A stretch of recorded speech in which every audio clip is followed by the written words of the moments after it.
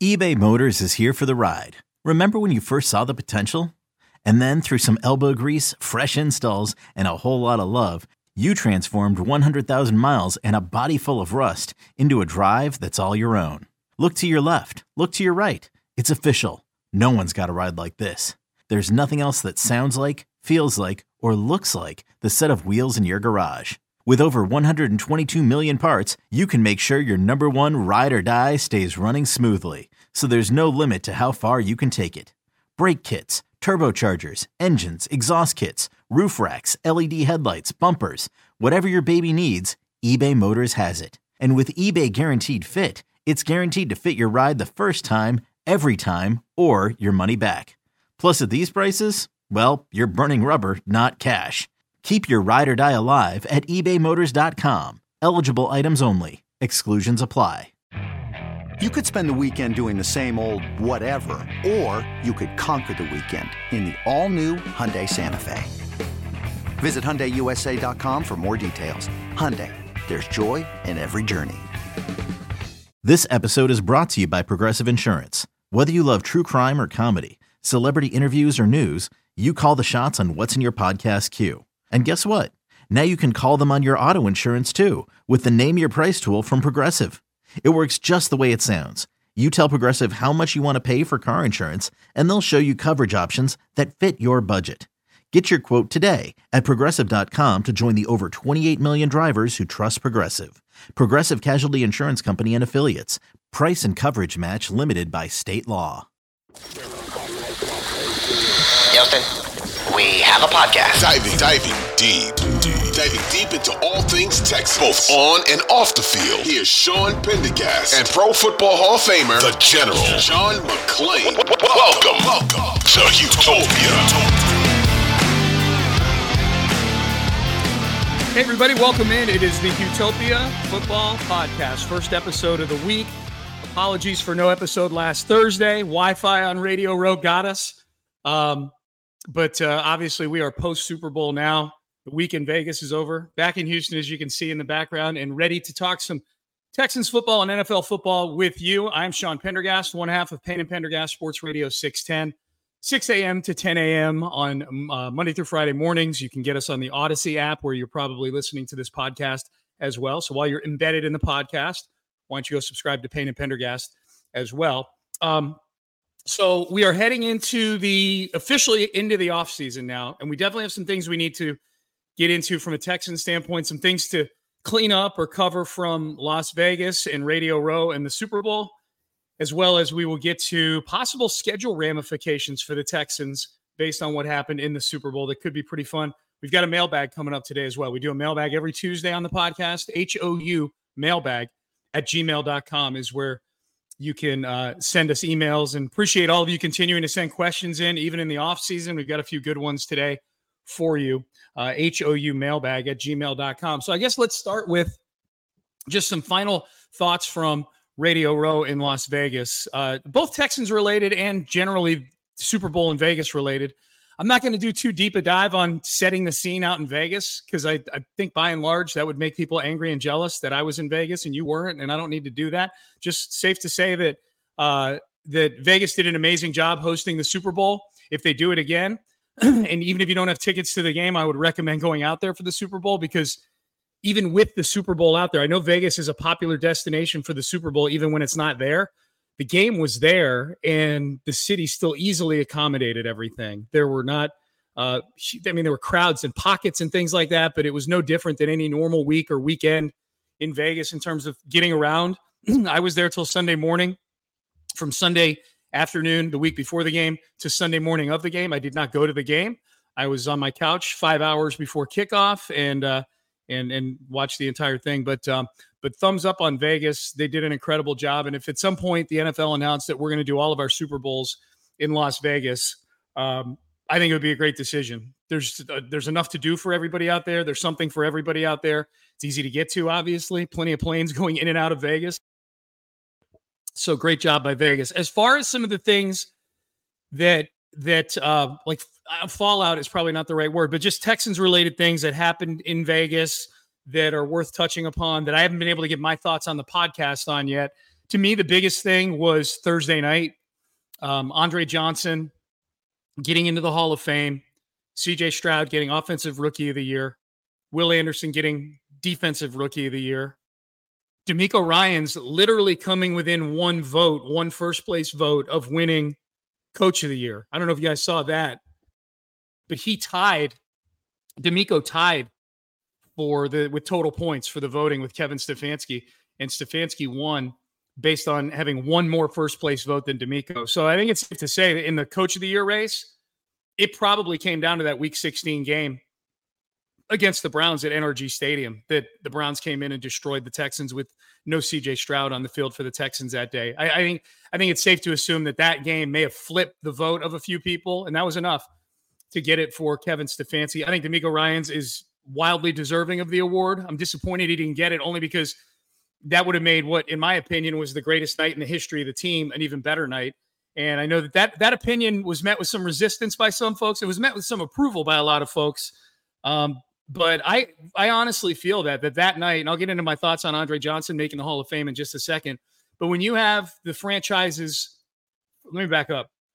When you have a franchise where the furthest they've gone in the playoffs in 21 years, or what year? How many years are we in now? It'll be 22 seasons.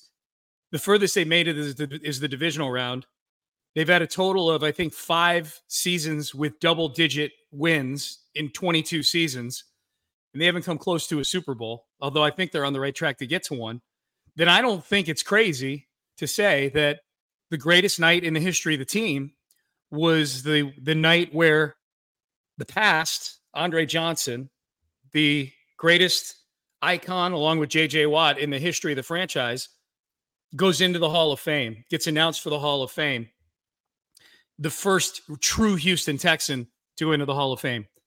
Sorry, I don't count Ed Reed, who played 5 games for the Houston Texans. He doesn't count. The first true Houston Texan to go in, and that happens on the same night where the quarterback you drafted last April and the defensive end you traded up for last April win their Rookie of the Year honors on their respective sides of the ball, all on the same night. And what that represents, Andre Johnson, the homage to the past, and now CJ Stroud and Will Anderson, I think building off of what may have been the previous greatest night in Texans history, the night the two of them got drafted, to now them winning Offensive and Defensive Rookie of the Year. And not like last season, like the Jets, because the Jets did that last season. People have been asking me, has that ever happened before? Yeah, it happened last year. Garrett Wilson and Sauce Gardner were Offensive and Defensive Rookie of the Year for the Jets. They didn't make the playoffs. This is a team, the Texans, they got those 2 Rookie of the Year awards within the context of extreme improvement from the year before. The Jets were improved, but they were quarterbacked by Zach Wilson. How much more improved can you be? So I contend it's the greatest night in the history of the franchise. I know there's some people that feel like it's got to be something on the field for it to be the greatest night. But my feeling is just I can't think of a night where I felt more proud to be a Texan fan than the night Andre Johnson went into the Hall of Fame and the night that CJ Stroud and Will Anderson won their Rookie of the Year awards. And I don't think these are going to be flash in the pan Rookie of the Year awards either. I think these are going to be 2 guys that build on their Rookie of the Year awards. I think CJ Stroud, if he's not already, is going to be a top 5 quarterback in the league. And I think Will Anderson is hellbent on becoming a guy who's a routine 12 to 15 sack guy that you can have on the field all 3 downs. You know, he's tremendous against the run, all that. So I think that was a great night. As far as Andre going into the Hall of Fame, I was mildly surprised. And as you guys know, my former co-host on this podcast, John McClain, is one of the selectors, and he's the presenter for Andre Johnson for the Hall of Fame. He's the one that did the Andre Johnson presentation each year. Each of these 3 years, he's tried to get him in there. I was mildly surprised only because Reggie Wayne and Torrey Holt have been a finalist each of these 3 years, and they've been on the ballot longer. In the case of Torrey Holt, much longer than Andre Johnson. There was always this feeling when John McClain would lay out kind of how the room went the first 2 years that Andre was on the ballot, and he was a finalist both of those years.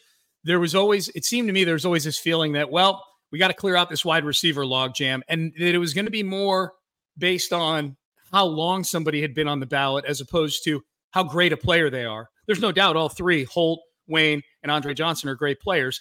I personally think Andre is the greatest of the three.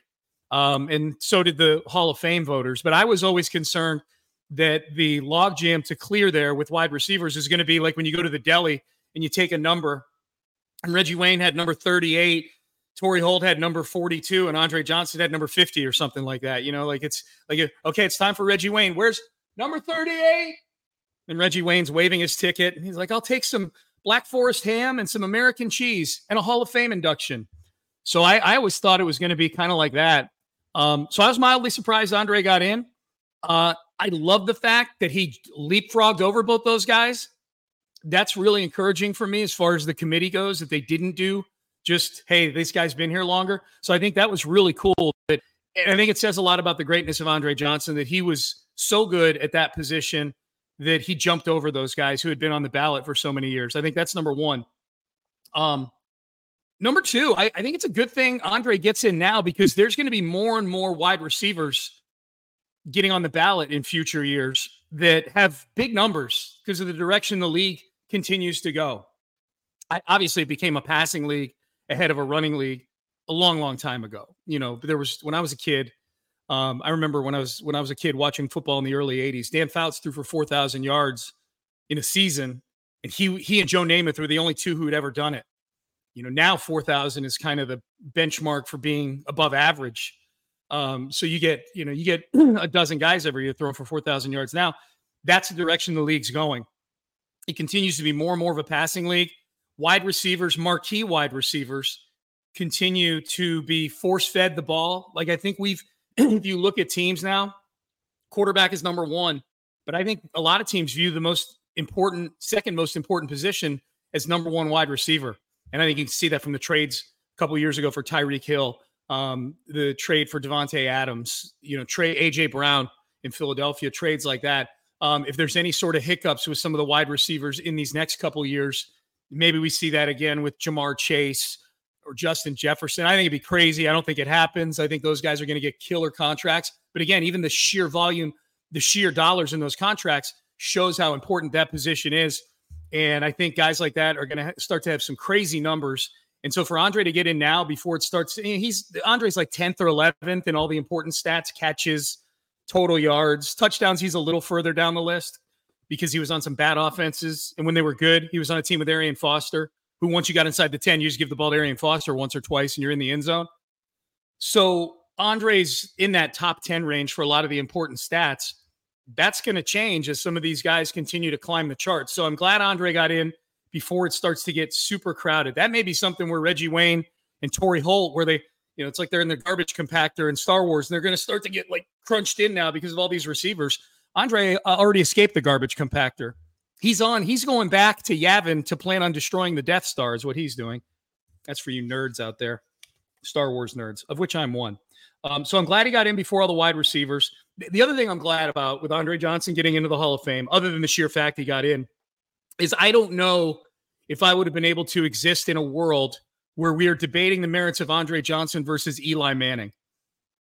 When you need mealtime inspiration, it's worth shopping Kroger, where you'll find over 30,000 mouth-watering choices that excite your inner foodie. And no matter what tasty choice you make, you'll enjoy our everyday low prices, plus extra ways to save, like digital coupons worth over $600 each week. You can also save up to $1 off per gallon at the pump with fuel points. More savings and more inspiring flavors make shopping Kroger worth it every time. Kroger, fresh for everyone. Fuel restrictions apply.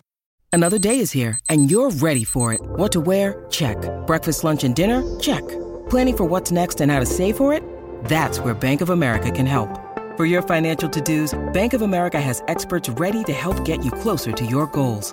Get started at one of our local financial centers or 24/7 in our mobile banking app. Find a location near you at bankofamerica.com/talktous. What would you like the power to do? Mobile banking requires downloading the app and is only available for select devices. Message and data rates may apply. Bank of America NA, member FDIC. The Eli Manning Hall of Fame candidacy is already going to be the death of me. That Eli had 2 good postseasons and this is it. He gets to get into the Hall of Fame because he was, in my opinion, a below average quarterback throughout most of his career. The burden of proof is on you if you think he wasn't, because the numbers dictate that he was. They didn't win a ton of playoff games. I don't know if he won any other than those 2 playoff runs that they had to the Super Bowl. And I get it. They were 2 Super Bowl runs against Tom Brady. Good for him. But I like to look at the body of work, which includes the regular season. And to put Eli Manning in would just be completely ignoring a decade and a half of largely mediocre regular season play, a few good seasons mixed in. Eli was never considered one of the top 8 quarterbacks in the league, I don't think. If you're never considered one of the top 8 quarterbacks in the league at the given time that you're in the league, you're not a Hall of Famer. So I'm already going to be really frustrated with the Eli Manning Hall of Fame debate because I think it doesn't have merit, and I'm fear he gets in.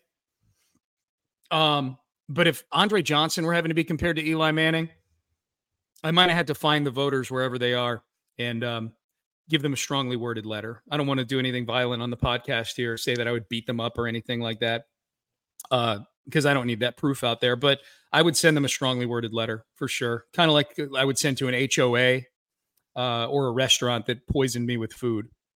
All right, so that's Andre. The other thing from Vegas in Radio Row, CJ Stroud. CJ Stroud was the star of Radio Row. If you were on social media and you're looking, it seems like he did every big national podcast. It's because he did every big national podcast. And the best part about CJ, I think that's so refreshing for people, is that when he sits down to do these interviews, he's not giving canned answers. You know, Zach Gelb asked him, "Are you a top 5 quarterback?" And he says, "Yeah." And Zach follows up with, "Who do you think the top 5 is?" And CJ starts listing them like he's on First Take or something like that. He sits down and he diagrams plays with guys. He takes them through film on their podcasts. He listed what his first team All-Pro would look like when he was on with Micah Parsons. Like he was a breath of fresh air. He was the star of Radio Row.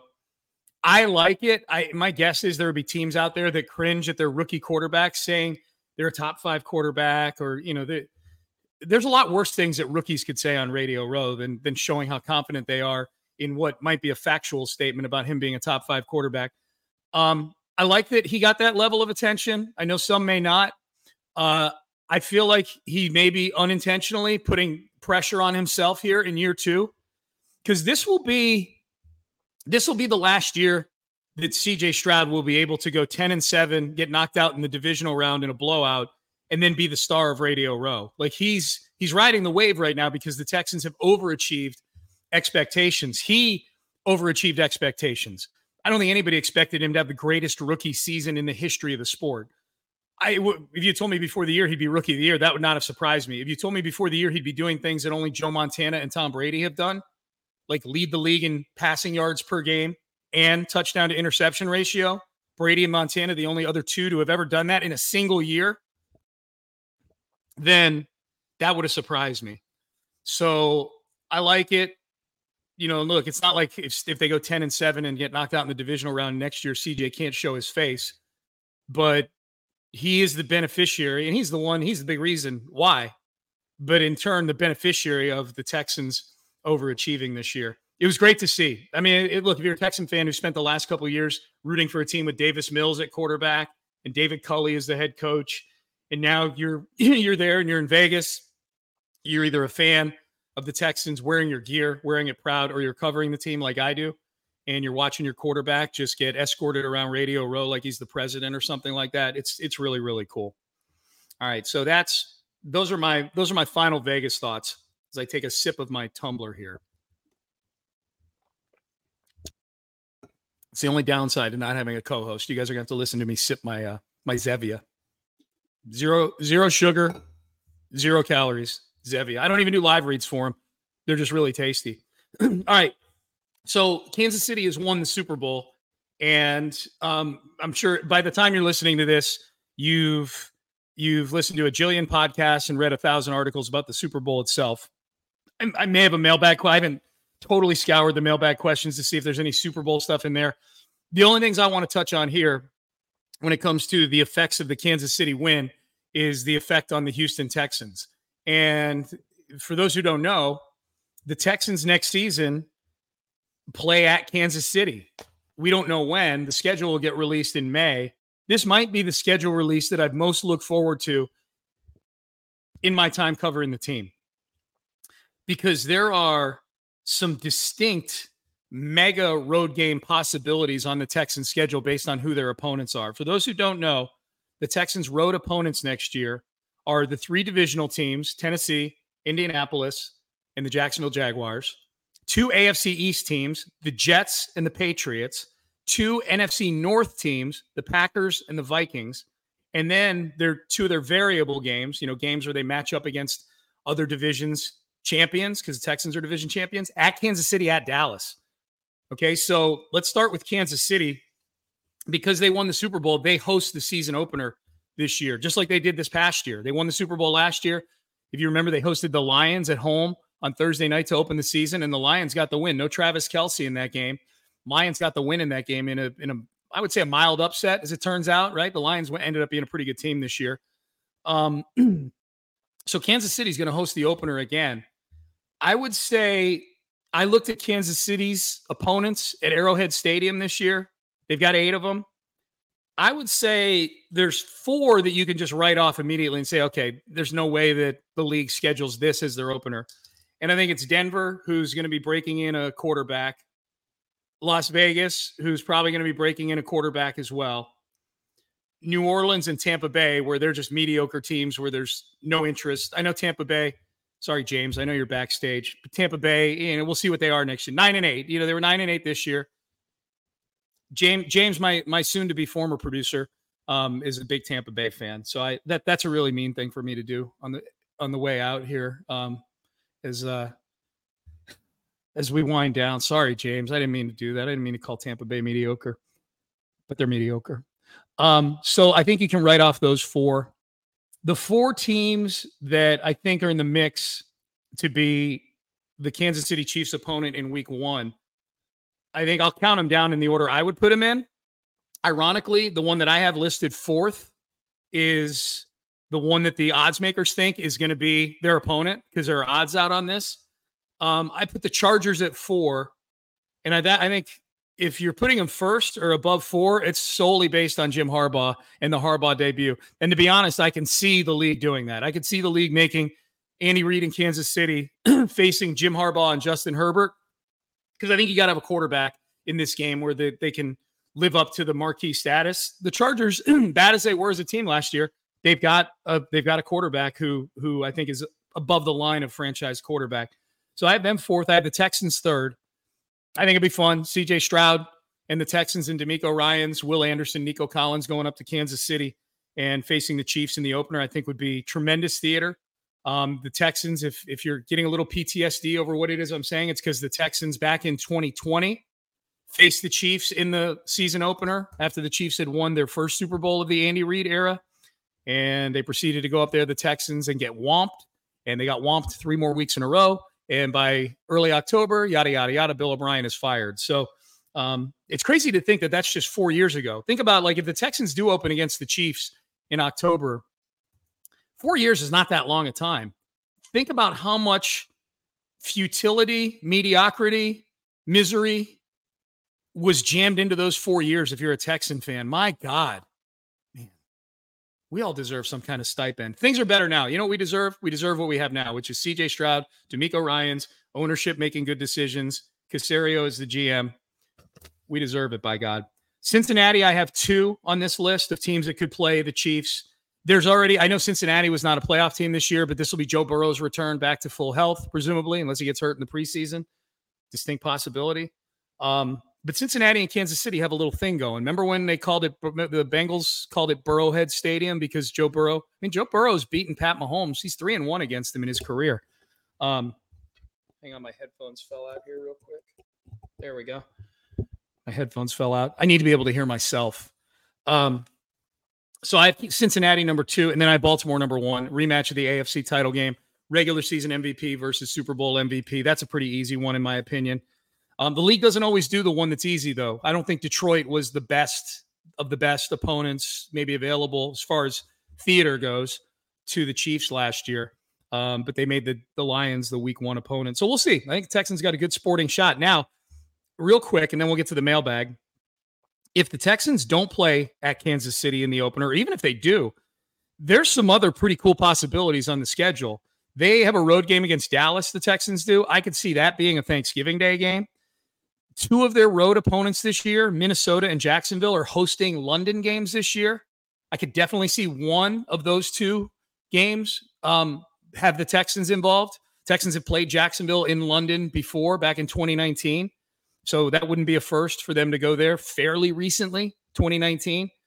So when the schedule comes out, and then just throw on top of that the fact that unlike this past season where literally every game until week 18 was a Sunday noon kick, like literally every game was a Sunday noon kick, it's going to be so different this year. I think independent of all the Thanksgiving and opening night and London and this and that, I think the Texans are one of those teams that's going to get at least 2 or 3 primetime games because I think they're super intriguing and they've got a good young quarterback and they score points.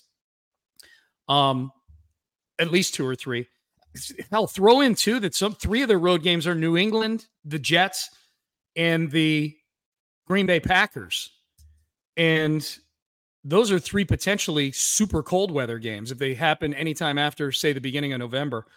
So definite step up in weight class as far as the schedule goes for the Houston Texans. All right, let's get to the mailbag. HOU mailbag at gmail.com.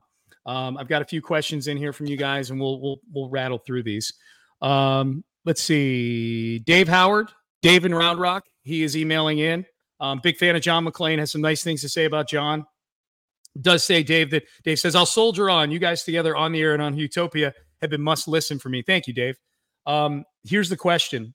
I'm seeing folks on X debating the draft and the O-line for the Texans. I say the combination of rookies, injuries, and players playing out of position was the major cause of the less than perfect performance of the line. I'm in favor of sticking with what we have moving forward, health presumed. Others want draft choices and free agents. What say you? My feeling on the offensive line is that the Texans are fairly committed to what they have. If they improve, it's probably going to have to come from within. The improvement is probably going to have to come from the veteran guys now being in the system for a year. Now, admittedly, this system is not the easiest one to pick up for quarterbacks, the line, everybody. It's a fairly complex system. So I think the injuries were a part of it. It's hard to imagine an offensive line this coming season going through as much injury-wise as the Texans did this year. So I think Titus Howard signed a contract extension to play right tackle. He didn't play a single snap at right tackle. He broke his hand in the preseason, played left guard poorly, and then tore his ACL. So I think I agree with the injury stuff. The rookies, I don't know how much them having a couple of rookies, Jared Patterson early in the year and Juice Scruggs from about midway through on, was a big problem. Both of them had typical rookie trouble. But I don't look at the underperformance of the line, except for maybe a few key junctures in games. Like Juice Scruggs really struggled against the Jets. I mean, Drew Scruggs is the one who gave up the hit that knocked CJ Stroud out with the concussion. I think the improvement's going to have to come from within. Nick Caserio gave Titus Howard, Laramie Tunsil, and Shaq Mason 3 to 4 year extensions last year. So he's not moving off of any of those guys. They spent a 2nd round pick on Juice Scruggs, who I thought played fine. They found something in Jared Patterson in the 6th round as a center or a guard. So he's in the mix. And then we don't know what Kenyon Green is, the 1st round pick from 2022, who spent the entire season on injured reserve, hopefully getting in shape and getting ready to play football at a high level. So they've got a lot of bodies. They've got a lot of money invested, a lot of draft capital invested. So when you say that people want draft choices and free agents, what say you? I don't think I could see them signing and drafting some offensive linemen, but not with the premium free agent money and not with the premium draft capital. That's my feeling on that. All right, next one's from Cody. At the end of the Super Bowl game, Jim Nantz said, we need to officially recognize KC as a dynasty. Reed and Mahomes seem to be an unbreakable coaching QB team that may not have yet peaked. If the Chiefs make it back to the AFC Championship game next year and the Texans are playing them in that game, what is it the Texans will need to have done this offseason that gets them the victory over the Chiefs? Thank you, gentlemen. Cody from McMahon, Texas. Well, first of all, let me say, I think they've peaked. I think they're in their peak right now. Like I know I read some articles about Kansas City where they've got money to spend and they can make some improvements to the roster. As long as you got Mahomes, Kelsey, and Andy Reid, you're in your peak. This has maybe been not as great a version of the Chiefs as we've seen in some more dominant years offensively, but defensively, this is the most dominant they've been. So I think if we're just taking dominance as this cumulative thing, I think this is as dominant a Chiefs team as we maybe have seen in some of the recent years where they've also won Super Bowls. So I think that's what I think about where they are in sort of their arc. They're the best team in football right now. Certainly in the type of ecosystem that is the postseason they are. As far as what the Texans need to do, they got to fix the running game. That's the biggest thing. I've been saying that all year. I think if you watch the Super Bowl, look, the Chiefs were playing a team that the Texans modeled themselves after in that game. They're playing the San Francisco 49ers. The Texans are trying to be a version of the 49ers. Bobby Slowick's their OC. D'Amico Ryans is their head coach. They both came from the Kyle Shanahan tree. When the Niners were experiencing success in that game, it was the run game and the short passing game that was clicking. They got to fix that. They got to find a way to fix it. And they're going to have to find a way to do it on the offensive line, I think, with guys that they have. Now, I think the key position this offseason in free agency and in the draft, one of them at least, is running back. I think they're going to need to blow up that room maybe and start over. I don't know that Dameon Pierce is ever going to be a fit for what they're trying to do here. I just don't know that his style of running, I don't know if that's something that you can adapt and change. He's just such a poor fit, as it turns out, for what they're trying to do at the running back position with that one cut and go kind of scheme. So I think they need new running backs, fix the run game, and that'll give them a chance. Being able to run the football, keep Pat Mahomes on the sideline, that kind of thing. If they have to go to Kansas City to play a game, the running game certainly travels better than a passing game. I think we saw that in the Baltimore game, where they couldn't really do anything. So I think that's what they need to do. But that, if all is right in the world, that's the plane the Texans are looking to get on this year is, okay, maybe not the favorite in the AFC, but are they maybe like Cincinnati in 2021, where they're one of the teams that could knock off the Kansas City Chiefs, like the Bengals did that year. All right, Charles Honeycutt, loyal emailer to the show. Congrats to Andre Johnson for making the Hall of Fame. I noticed he was able to beat out Reggie Wayne and Torrey Holt. I guess John McClain's pitch, and Texans' current success really sold the voters. I would put that 99% on John McClain and 1% on the current Texans' success. I've seen a few people have that theory that because the Texans have become relevant again and their current version is good, they're good at football again, that's what catapulted Andre over the top. I don't think that's the case at all. There's plenty of guys that get into the Hall of Fame each year whose current franchises are trash. Look, Julius Peppers got in and he was a Carolina Panther, and he was probably maybe a little apples and oranges. Peppers, I think, was perceived to be a first ballot Hall of Famer. Whereas Andre obviously was not. He's a third ballot Hall of Famer. But I don't think it's an interesting theory, Charles, but I don't think the Texans' current success really had anything to do with Andre getting in. I think, honestly, to think that would be disrespectful to Andre, right? That the current team has to be doing anything that impacts what voters think of Andre Johnson is disrespectful to Andre Johnson. All right, Joe Q, another frequent emailer to the podcast. He gives me a lot of good data and information too, but I'm just going to keep this one simple. He said, a simple question for the mailbag. If Nick Caserio, I love this question. I'm going to bring this on to Payne and Pendergast too, Joe, just so you know. If Nick Caserio could earn an A+ in either the draft or free agency, which would you prefer? And Joe goes on to say, I think the answer is free agency, given the cap space and the 2-year window before Stroud starts eating up the salary cap. I'm with you. I think it's free agency. And I try to look at, I think the Texans are now inside a window where they can compete to get to a Super Bowl. It's crazy to think, and it's only been 1 year since they were the second worst team in football, but I think they're there. The quarterback is there. The pieces, obviously the pieces to get to the playoffs and win a playoff game are there. They were one of the final 8 teams this year, and deservedly so. I'm trying to envision what an A+ for each of those things looks like. I think an A+ in the draft for the Texans, and let's assume that the draft is an A+ and whatever the other thing is, the free agency is just, average, whatever. An A+ in the draft means that you're probably kind of an even friskier team. You're a better team, but you don't, maybe you're still lacking in that high level experience to make a deep run into the postseason. Because even I'll use that Bengals team again.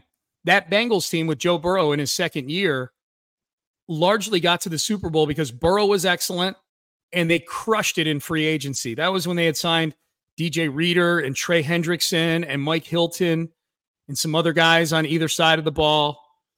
So they crushed free agency. Very un-Bengal-like, them spending all that money, but they did. If the Texans do an A+ in free agency in bringing in guys, veteran guys, think of what an A+ in free agency looks like. That's the type of thing that gets you to a Super Bowl. You know, an A+ in the draft means that you could still get to a Super Bowl, obviously. I think with CJ Stroud, anything is possible. But if you get an A+ in free agency with what's already in place, I think you get onto the short list. You get yourself into the mix. And I just want to get into the mix faster because we're here now. We got to take advantage of this window before CJ Stroud starts making $65 million a year. It's a great question, Joe. And appreciate all the backup information that you've got for it too. I just printed it out. Joe's the man. All right, let's go. I got two more. Milton in Huntsville. Sean, I heard you say on 610 that NFL Honors Night last week was the best night in the history of the franchise. See, I knew this would come back. I agree with you. Okay. But what else is in contention? I would say I'm spitballing. This is not in any particular order. I would say that the night that CJ Stroud and Will Anderson were drafted is on the list. They're almost a prologue to this past Thursday being the best night. But I would say that night for sure. That was a crazy night. That was an unforgettable night. Being at the draft party when those two guys were picked back to back was one of the most exhilarating things I've experienced as a sports fan. I know it's the draft. It's not a game. But you have to understand, and I know if you listen to this podcast, you probably do, what the previous 2 or 3 years were like. I would say that the Cleveland game this year, the playoff game, was definitely up there on the list. I'm kind of going chronologically backwards in my head. I would say that from this season, the Tampa Bay game, where CJ Stroud threw for 470 yards. James, I swear I'm not trolling you. That was the game where CJ Stroud kind of announced his presence with authority, and that he generated that Tank Dell touchdown at the end of that game.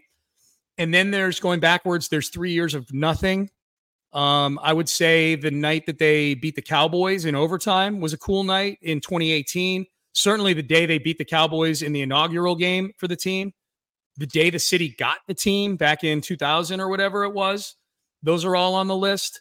And there's probably a few games along the way, playoff games. The first playoff game ever, with J.J. Watt had the pick six. That was pretty cool.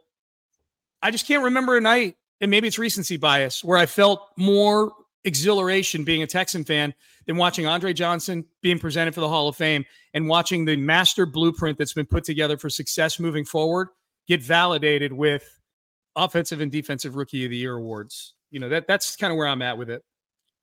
All right, last one. Gerard P. says, there's no doubt that the Texans' 2023 season was a smashing success. If they go 10-7 and win the division again next season, would it be considered a smashing success again? Or if not, what's the floor for 2024 to be considered a smashing success? Would I sign up for 10-7 and losing in the divisional round this season right now? Looking at the schedule, and you know what? No, I wouldn't. That's really kind of pussyish to say yes, I would. No, I wouldn't. There needs to be improvement. The schedule's much, much harder this year. So I honestly think it's possible that the Texans could go 9-8 this year and actually be a better team than they were in 2023. I would say the third best they played Lamar Jackson and Joe Burrow this year. I think those are the two best quarterbacks they played. And then I think there's a debate whether the third best one is Trevor Lawrence, Baker Mayfield, or Joe Flacco, right? That we're debating over those three as the third best quarterback on your schedule, I think is indicative of the ease of the schedule. It was not a hard schedule. Next year, the Texans do. Let me back up. CJ Stroud was the fifth quarterback on the Pro Bowl squad this year. The three starters, he was the second alternate, so fifth overall. The Texans play all four quarterbacks that were ahead of CJ Stroud for the 2024 Pro Bowl. The Pro Bowl, it was like 2 weeks ago. Josh Allen, Lamar Jackson, Patrick Mahomes, and Tua are all on the schedule. Dak Prescott's on the schedule. Aaron Rodgers is on the schedule. Jared Goff is on the schedule. 2 Trevor Lawrence games are on the schedule. So hey, Caleb Williams might be on the schedule if the Bears decide to draft him. Jordan Love is on the schedule in Green Bay. So it's a much harder schedule. So that's why I say they could go 9-8 next year and be a better team. But we're saying smashing success. To me, the floor for it being a smashing success to where we are celebrating the way we celebrated, even after they lost to Baltimore 34-10, we celebrated. I think they've got to finally get to the conference title game for it to be something that we are truly celebrating, meet the team at the stadium kind of thing. It's got to be that. All right, so there you go. That's my answer on that one. Good questions this week, guys. Good job in the mailbag. All right, so I'm done. I'm out of time. We'll be back on Thursday with another episode. Still formulating plans for the pod going forward. I always appreciate the feedback. Maybe you're enjoying just me sitting here in my kitchen with the skyline in the background, just sitting here rapping about Texans football. But keep sending those mailbag questions in. Keep hitting me up on social media as well. You can get me on Twitter, as you can see right there on the page, at Sean T. Pendergast. You can get Payne and Pendergast and this podcast on the Odyssey app. Be sure to hit the subscribe button on either of them or both of them and have that podcast delivered to you. So I want to thank James Jackson, who's been the producer of this podcast from inception. He's moving on to other podcasts. He's still doing company stuff, but moving on to other stuff. So happy for him. And then Anthony Irwin is my new producer, and he's going to be producing this moving forward, and looking forward to him being a part of that, and preemptively thanking him for all of the having to deal with me in the future. I'm going to get all my thanks out of the way early, Anthony, and thank you now for having to deal with me moving forward. So there you go. So for Anthony and James, I'm Sean. We're out of time. We will see all of you on Thursday for the next episode of the Utopia Football Podcast.